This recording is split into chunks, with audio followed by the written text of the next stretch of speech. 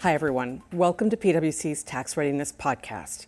Whether for yourself or your company or organization, it's likely you've spent some time thinking about cybersecurity. The number of cyber threats and breaches is increasing and will continue to increase, according to today's guest. When asked which threat would negatively impact their companies in the next 12 months, CEOs in PwC's 25th Annual Global CEO Survey ranked cyber risks as the top threat. To get some answers about what to expect and how businesses can prepare for an evolving threat landscape, we turn to Sean Joyce, PwC's global and U.S. cybersecurity, privacy, risk, and regulatory leader. Sean is a former coder and spent 25 years at the Federal Bureau of Investigation, his last role there as deputy director. The conversation you're about to hear is an episode of Policy on Demand, and a shorter video version is included in the description of this episode. Here's our conversation with Sean. Sean, thanks so much for being here. Hi, Sindhu. Great to be here today. Great to be with you in person as well. I know, it is. It's been a while. Without a mask. Exactly. But we have our distance. We have our distance. We have rules. We follow them. Before we get into all the nuts and bolts of cybersecurity, I want for our viewers and listeners who don't know about your background to provide a little bit of insight, because security is written all over your resume, first of all. So you were with the FBI for 25 years. Yes. Talk about that. Deputy director, what did you do? I was. So let me take a step back because it kind of fits into the story. So a long time ago, I went to college and I was a computer science major in the School of Management at BC. I came out and I worked as what they call now a software engineer for Raytheon Data Systems. Mm-hmm. So I went to Arthur Andersen IT Consulting and then took a right turn for almost 27 years. And so the deputy director in the FBI, actually the approximately 36,000 men and women report to the deputy director, and then the deputy reports to, at that time I reported to Bob Mueller, and then I did the transition to Jim Comey. So you really run the day-to-day operations of the FBI. But I would tell you, I did nothing. It's the pronoun we, so obviously a lot of great people there that are part of the team. And then you also have the responsibility to, unfortunately, testify on the Hill. And also, I was over to the White House quite frequently talking about broader policy matters and some other issues. Well, that all reeks of high level and sounds fascinating. So what are you doing at PwC? So as you mentioned before in my introduction, I really work with a lot of companies, boards of directors, talking about risk, but specifically cyber risk, because over the last, I would say, decade, it has become an increasingly important risk that companies are facing and unfortunately affected by cyber crimes. Mm-hmm. So it's really helping a lot of them all the way from kind of a strategy in that space, all the way through implementation and execution and helping them with that. I would say most of my personal time is really spent with boards, helping educate them, train them to understand the risk a little bit better, also how to kind of deal with it at a board level, and then also talking to the C-suite. So yesterday, I was with a major insurance company talking to their executive team, talking about tech risk, cyber risk, data risk, and really kind of looking to the future, how to embed that and integrate that into the business, and really how to bring that culture of sort of oversight of that risk so they're actually an agile company that can face some of the issues that could arise. Okay. And what industries are affected the most with cyber threats, cyber breaches? Like there have to be some companies where whoever's doing the hacking is saying, okay, this is an easy target. Well, there's a difference between an easy target and then who the adversaries are actually looking at. So let me, I would say, frame it this way. When I look at the adversaries out there, and I would term an adversary of people who are trying to obtain money, information, intellectual property. So I first look at a category that's called what we call nation states. So we know many governments actually employ cyber as a basically asymmetric piece of whether it's their intelligence gathering capabilities or actually part of, as we're seeing in some parts of the world right now, right? Part of their actually warfare. So they are the nation states, and when we talk about those, we're referring to China, Iran, North Korea. Those are the countries that the United States specifically is most concerned about. They're looking at anything from intellectual property. So, when I talk about these countries, this isn't a comment about the people of those countries or about good or bad. It's just really understanding some of the risks that they present to companies. When you look at Russia, they're really looking at it as a tool that they're using from an asymmetric perspective. So how they can leverage that for intelligence, also preparatory work in case in times of conflict. So looking at it from a little different perspective. And then I would say you have what we call the unpredictables. Okay. So Iran and North Korea, where sometimes, North Korea, because of the economic conditions there, sometimes are doing that just to prop their economy because of getting so financial gain. So you'll rarely see some of those other countries talk about like ransomware or use ransomware. North Korea is a place that would do that to raise funds. And then you look at Iran again, that has some things there. I will couch that. Many governments, including the United States, is involved in cyber activity. The United States looks at it from a foreign intelligence perspective, which is about intent and capabilities, not economic gain. So it's not a value judgment on any of these countries. It's a matter of how they sort of leverage and how they go about doing that. So that's why you'll often never see certain countries in the newspapers about economic espionage and some of these other areas.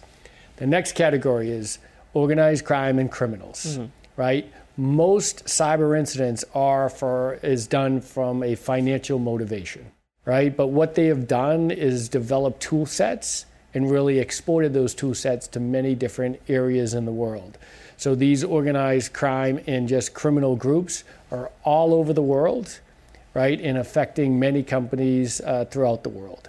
Then when I look at hacktivists, what we call hacktivists, that are really for usually a socially motivated purpose, that typically do web defacements, but they also do many other things for their issue, right? They're kind of depending on that. So think of some of the ESG related organizations, et cetera, that are sometimes attacked, or individuals that support those entities sometimes attack some of the corporate that they don't agree with some of the actions that they're taking. The next is what I call insiders. So a lot of incidents, approximately, 33, 34% of cyber incidents are from actually employees or contract employees of an organization. Some of it is malicious, some of it is not, but it's kind of a surprising area where there's a lot of activity that companies sometimes are not aware of. So can you accidentally hack into a system? I don't know if you can accidentally hack into a system, and I'm using the word in quotes, hack, but I think sometimes people will extract information unwittingly that they didn't know they shouldn't have access to, or somehow they had access to something they shouldn't have and downloaded or are looking at it. So a lot of it is not sometimes intentional, but a lot of it is also intentional, where people are sort of just, I would say, probing sometimes inside the company what they can have access to or something like that. So I want to amend one thing that I said used the term easy target, and then you corrected it. But so not just an easy target, but how is an industry or a company advantageous to break into? So I wanted to, and I know it was a long-winded frame, but when you look at those nation states, they're usually looking at the aerospace and defense industry.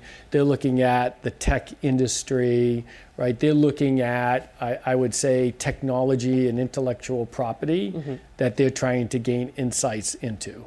So if you look at the pandemic, there was a lot of nation-state activity looking at research, some of the drugs that were being developed throughout the world, that type of thing. So I would say aerospace and defense, technology, that's really where that nation-states, right, are focused. And I say broad in technology, right? There are some companies across the industries, but they're doing research and development in some key areas, right? When I look at the organized crime and criminal groups, they're the ones that are the opportunists, right? So they're going to be looking at the easy targets. So aerospace and defense and financial services typically are not the easy targets, right? Okay. So they're looking at retail, they're looking at, sometimes I would say smaller entities where they can, whether it's, do a ransomware and obviously extort some money, or healthcare is also, I would say, not at the same level as some of those industries. And again, I'm giving you some broad statements. Those of you listening out there, that doesn't mean if you're in that industry, you're not good at it. I'm not saying that, but I'm saying typically these financially motivated individuals are going for those least protected. Okay. Right? So again, that goes into company by company. It depends on how much you're investing, right? That sort of culture you've developed in that country and everything else. That's what makes you an easy or a harder to infiltrate target. Okay.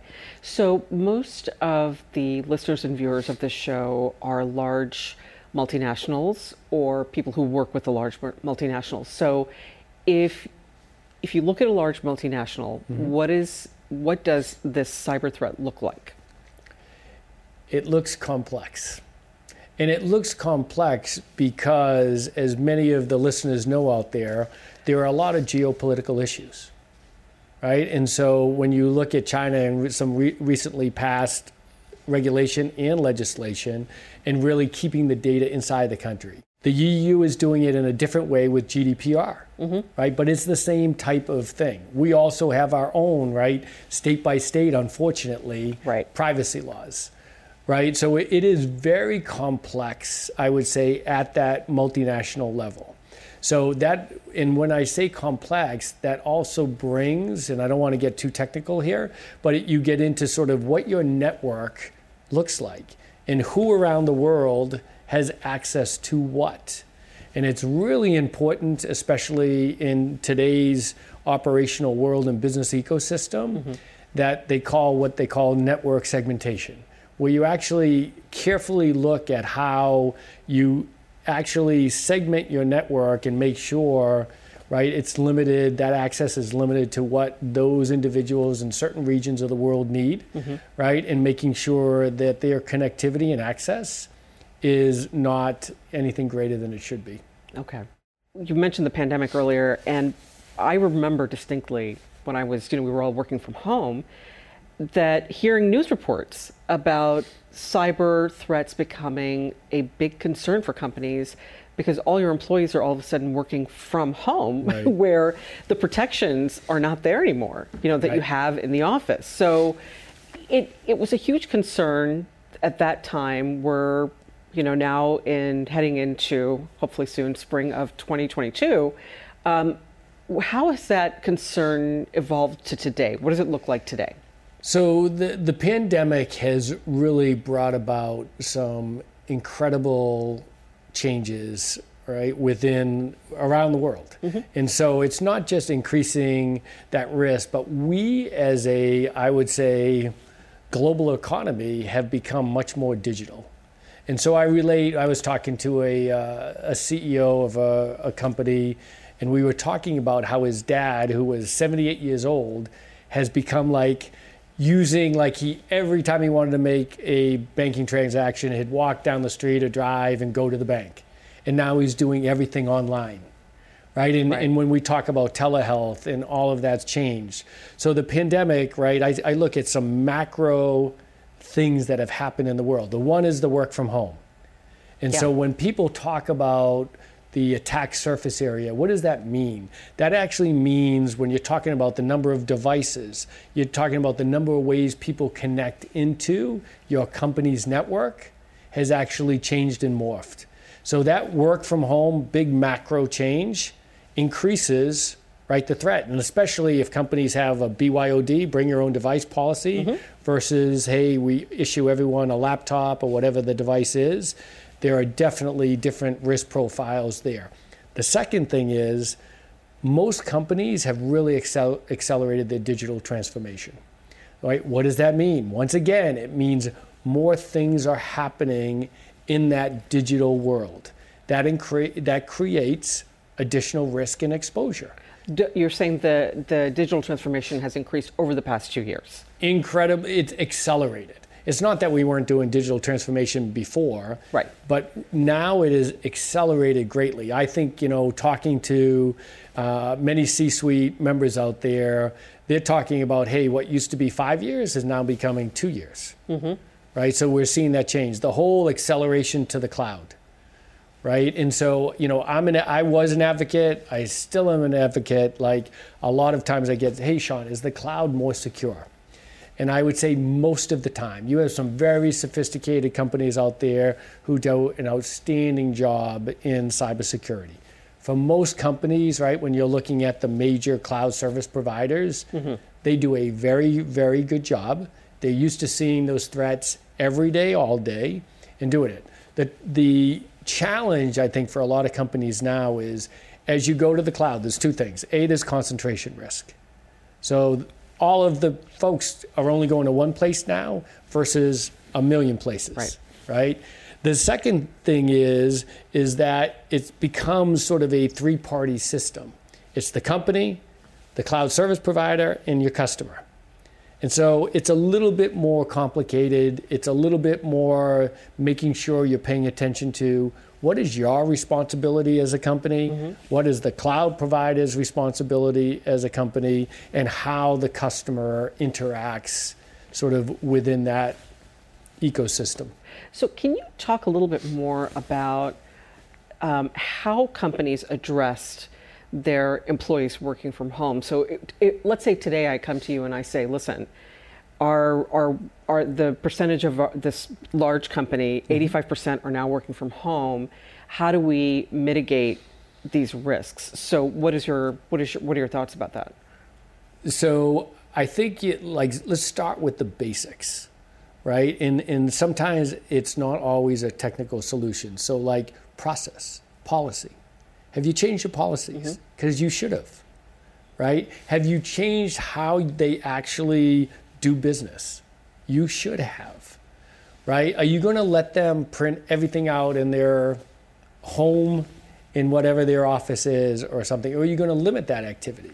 So are you going to change some controls that you have in place? So those are the things that some companies have done well and some companies have not done as good as, maybe we all would hope. But it is really it's changing policies, it's changing process, and it's changing controls, right? And that's, there's a big difference between coming into the office space like you and I did today and really where a company has, I would say, for lack of a better word, much more control over sort of what you're doing in the network. And then when you're at home and you're utilizing maybe your home router, which hasn't been updated in quite some time, you're utilizing your own equipment and some of those things. So it's really, I would say, back to basics. Like, as I just mentioned, can you print everything out? Do you have that?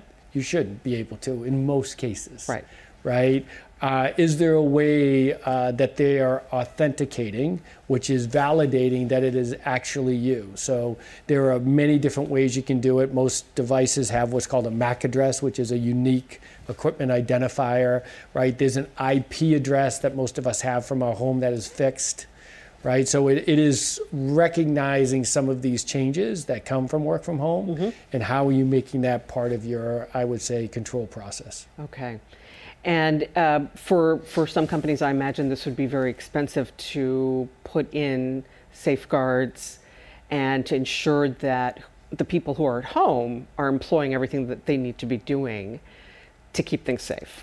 I don't know if I would say it's expensive as much as it's going to take time to, right, I would say implement those processes, also to train the people of what's expected of them. Like, how many of us have actually received any training about work from home? Hey, here is our new policy. Here are some of the new processes and controls we're putting in place, and just want to make everyone aware. Right. So I would say everyone listening out there, ask yourselves that. Have you yourselves received any additional training about working from home, about policy change, about maybe what you're doing differently. Or if you haven't, well, maybe it's to think about maybe you should. Right. Right. So the number of threats and instances of cyber attacks is increasing. Is that accurate? Every year. I think last year, the Internet Criminal Complaint Center, I think there was $4 billion just in what the FBI had tracked in the United States.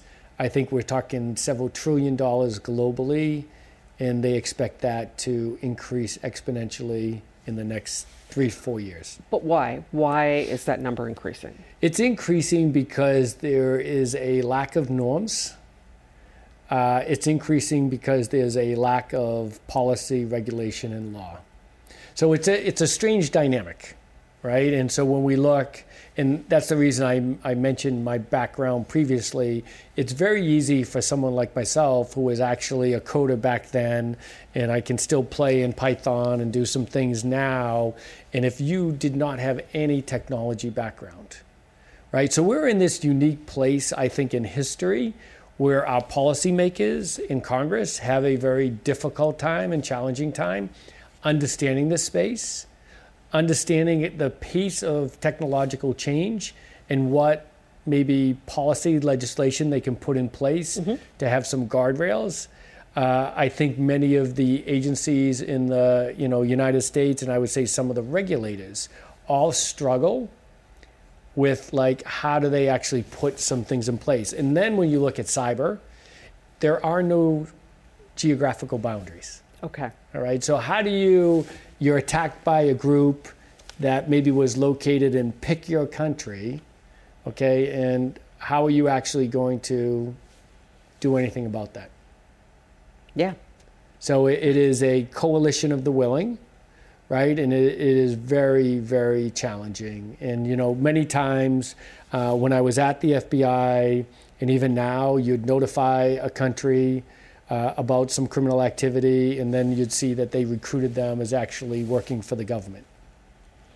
So it's a very difficult environment. I don't think there are, norms that have been established to sort of in the world that we're operating right now. And that's until we do that and define, that behavior and make sure we have those agreements.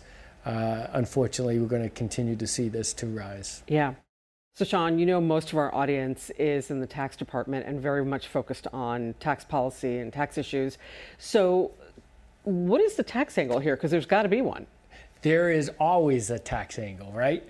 And to all of those tax professionals out there, I would just tell you, there are actually tax credits, both at the federal and state level, on sort of the research and development costs of new technology, and that includes even in cybersecurity. So we've actually worked with several companies and brought in some of our tax professionals at PwC and worked with them, and it is a great way to sort of look at what you're trying to do as a company, right, is to innovate and leverage technology. And it just is another way where the tax professionals actually make it to be a true benefit to the company and decrease the cost. So let's talk about the evolution then of what you're seeing today. Where do you see it going short term and long term? I think we're, short term, we're going to see these attacks increase. And I think we're going to see a pivot of the government. So when I was in there, we would have many discussions at the White House about sort of how do you define some of these, I would say, rules in the world of cyberspace. How do we kind of determine what activities we can take on different parts of the government? And I think we're still struggling with that right now. So short term, I think we're going to see more of it. I think the Biden administration, in all fairness, I think they have some very good people in place. So when you look at the National Cyber Director, Chris Inglis, who was my counterpart when I was at Bureau, he's at the NSA, is an excellent individual in that role, and he will help, I think, define some things that haven't been done previously. You have the Deputy Attorney General, Lisa Monaco, who's doing things from a DOJ perspective regarding ransomware and trying to, I would say, lean forward and do some aggressive things. You have Director Jen Easterly at CISA. So all, former colleagues of mine that are definitely cyber's top of mind, but still they're operating in a challenging environment, even within the government. Okay. Right? So I think in the short term, we're going to kind of get a little bit better. But it's going to be, I think, small increments. We're still figuring out inside the government, I would say, a operating model that actually works effectively and efficiently. Longer term, what we need to do is get a hold of what we call the threat picture. Mm-hmm. Okay, so there was some recent legislation proposed about a national breach notification law. And I think there was some issues with that, but I think that will be passed in the short to medium term, so hopefully within the next year or so. And what does that do for everyone? It really gives, I think, the private sector and the public sector all one view of what we're facing out there. Because right now, all of the listeners, whether they've been breached in the last year, the last 2 years, 3 years, or they're going to get breached, they're in a little bit of a cocoon. And they don't see that, nor does the government, right? And so what that, national breach notification law would do is really give everyone an idea of what that threat looks like and be able to translate that. What does that then mean is the risk to us? Longer term, I think we'll hopefully see some international norms established. I think we'll see there's already some work being done with the EU, right? There'll be some work with some other countries, and it will be something that we will work together on and look to make it a kind of a safer cyber world out there. Mm-hmm. So I think you're going to see much more legislation. You're going to see, hopefully, at a federal level, Congress sort of pick up the onus versus the states. We have 50 state breach notification laws. Not helpful. No. Right? That's a lot. That is a lot. And you're seeing, And are they consistent? They are not. And then you're seeing the same thing with data privacy and when something happens and how and when they should be notified. So we've really got to get our act together as a country, right, and figure out getting our arms around this.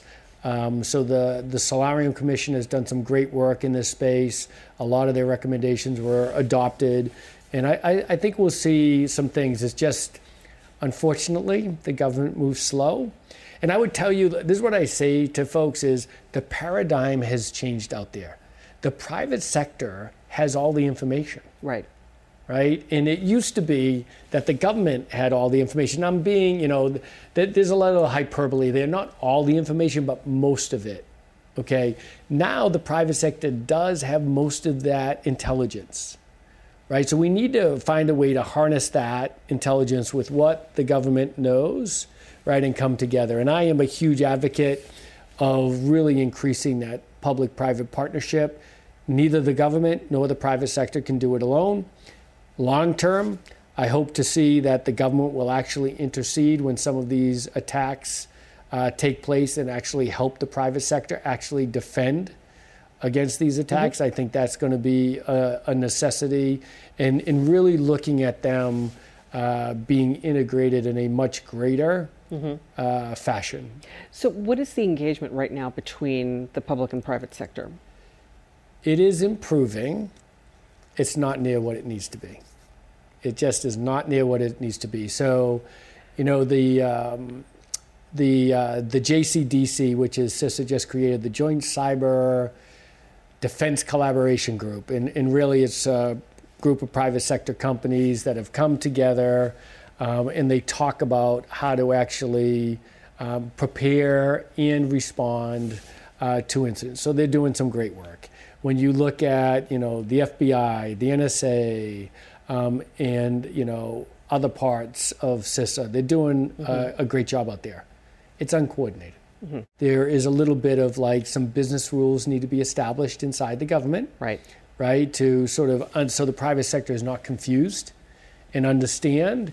And I think also, as all of us out there, taxpayers, we want an effective and efficient government. Right. So how do we leverage some of the resources we already have out there and some other things? For instance, the FBI has over 400 offices in the United States. Maybe we should leverage them collectively as a whole of government approach, right? That's not to say that some of the other agencies, right? It should be, as I repeat, a whole of government approach, right? So elements of DHS, CISA is part of DHS, CISA, right? The NSA and some others that can actually bring to the private sector some of the expertise and knowledge and share with them. So we just have the folks I mentioned previously, they've done a good job. We've got to keep on leaning forward. We've got to do a better job. And is the private sector reaching out to the government or vice versa? How is that playing out? They are, but I think it is not on a routine enough basis. Okay.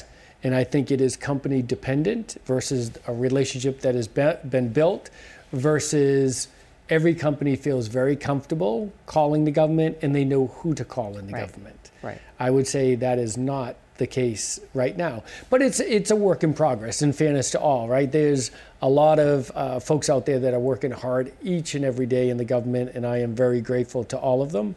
But in the same sense, I think we've got to look at this risk, which I would say is existential risk. And I don't say that to scare everyone as much as we've got to get our arms around this and understand it.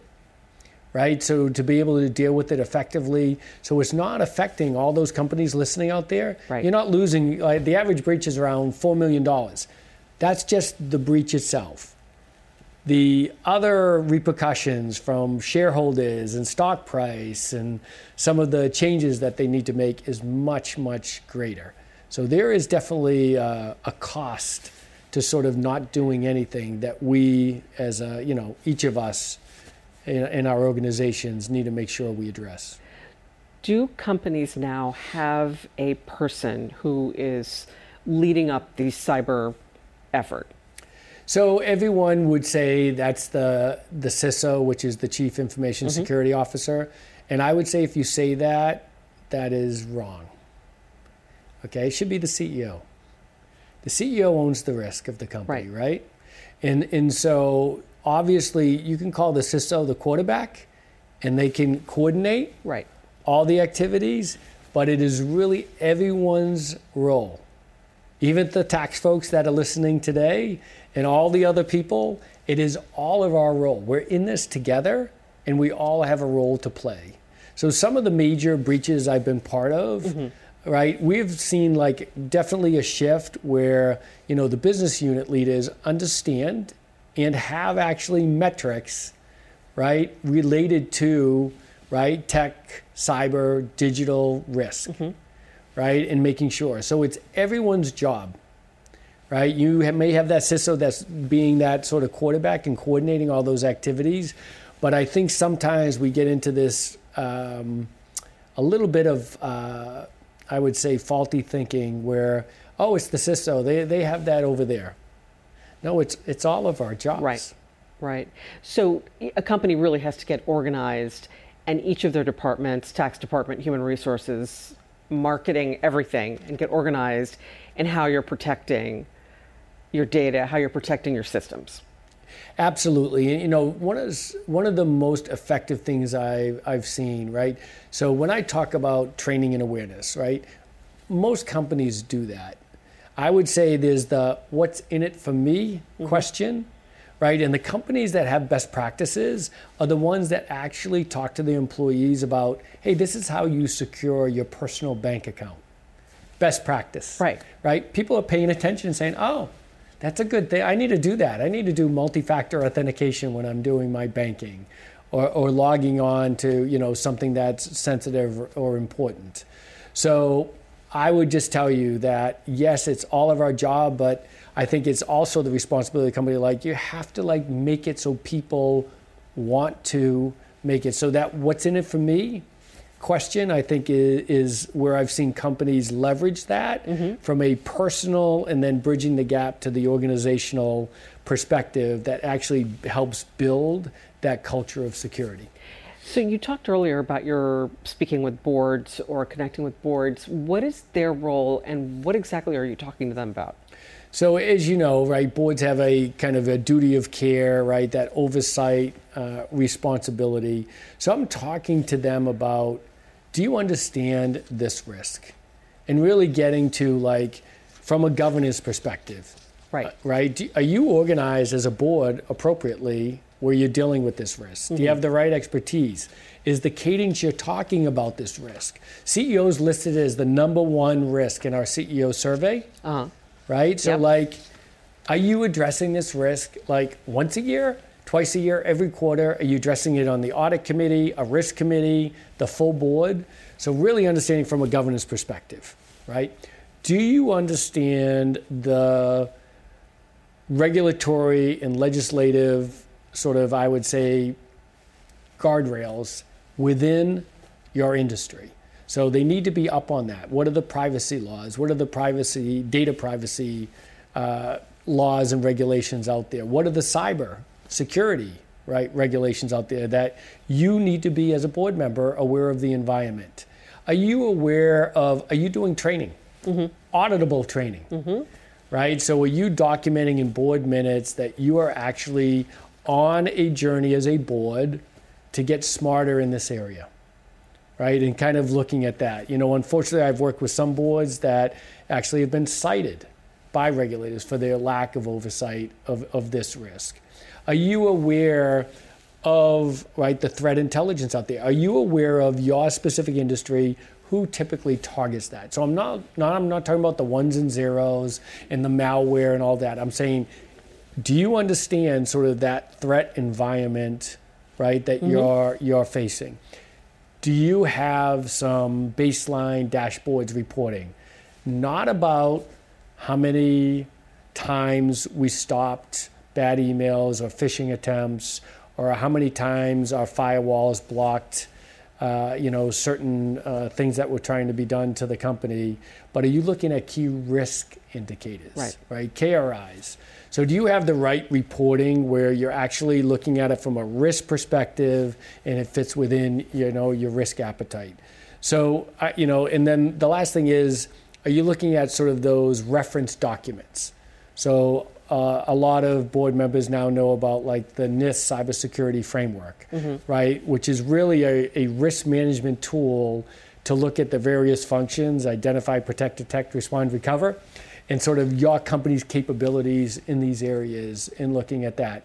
So I think there's some basics. So I think, boards are also making that shift. A lot of boards are struggling with, do we bring someone with that specific expertise onto the board?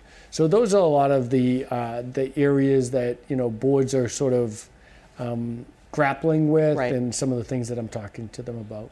So when you think about companies and next steps that they should be taking right now when thinking about either preventing cybersecurity attacks or dealing with one right now, what are 2 or 3 things that you would suggest companies do? First is expect mayhem. So there is not one company I've been present at, and I've been present at many breaches, where it is not mayhem, no matter how many times you practiced. What does mayhem look like? Mayhem looks like a lot of people running around, some disjointed efforts, sort of, I would say, a little bit of a lack of people sure about what their responsibility is or isn't. A lot of outside people being involved that were not involved in a lot of the training exercises, et cetera. So it's just, I would say, a little bit of confusion that happens. So expect that. Okay. It's okay. It happens to every company. But if you have practiced, it's going to go a lot better. And the one thing I would say to every executive out there listening is transparency. Right? I mean, there are no more secrets anymore in the world. It is going to come out eventually, right? And be a good, transparent communicator. Keep your customers updated. Be transparent about what you know, what you don't know, and what you're doing to find out about what you don't know. But I think we've seen some CEOs that have done a fantastic job at that transparency and communication, and I think we've seen some that have been challenged. The other thing is you have to interact with your customers quickly. So, there's a lot of delay. Sometimes there's some legal implications or concerns. And I would just ask all the business folks out there to run the business, right? You have to do it with a legal team. They are great assets whenever you're going through one of these incidents. But you got to remember that first and foremost, right, you have a duty to the business. And so how do you make sure that you're making the right business decisions, communicating effectively, not only outside, whether it's a PR firm or your own comms people, but how are you internally communicating to your own folks, right? Do you have you have the investigations module all set up? Do you have human resources so people are not working 18 hours a day for 3 months? Right? Do you have your finance people in there because there are going to be some extra costs and expenditures? Right? Do you have your legal team in there that is giving you some legal guidance because you need them? They are invaluable in these type of things. So do you have intelligence? What are they saying about your company on social media? What are they saying about in the news about what's happening? So you're able to stay abreast of all these things. So it is really a lot of things that are happening at once. But once, those companies that have done that training, it's there is the initial mayhem, but it comes together. Right. The companies that have not done that, the mayhem tends to be prolonged. So expect confusion and mayhem. Practice the fire drill. Practice for the fire drill. Absolutely. And then communicate and be transparent. Great advice. Yeah, no, it's and thanks for summarizing. Sean, this has been absolutely fascinating, and I hope you'll come back. I will. Thanks so much for having me, Sindhu. Absolutely. And so just one final question. Before we started filming, you and I were talking about the Americans, and I have to ask, is life really like that? So the Americans is loosely based on an accurate story. So when I was over national security for the FBI, it is public. So there were a group of Russians that have been living here for some time, some of them married and had children. And we had been aware of this activity for quite some time, ended up arresting them, and then there was an actual exchange done with the Russian government. Wow, okay. So it is loosely based on an reality. Actual true story.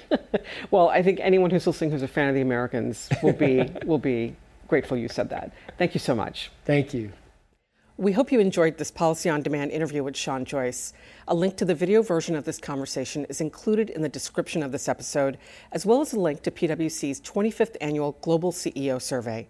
Stay with Policy on Demand and PwC's Tax Readiness webcast series for the latest insight and analysis on changes coming from Washington and around the world. Thanks for listening, and take care. This podcast is brought to you by PwC, all rights reserved. PwC refers to the U.S. member firm or one of its subsidiaries or affiliates and may sometimes refer to the PwC network. Each member firm is a separate legal entity. Please see www.pwc.com/structure for further details. This podcast is for general information purposes only and should not be used as a substitute for consultation with professional advisors.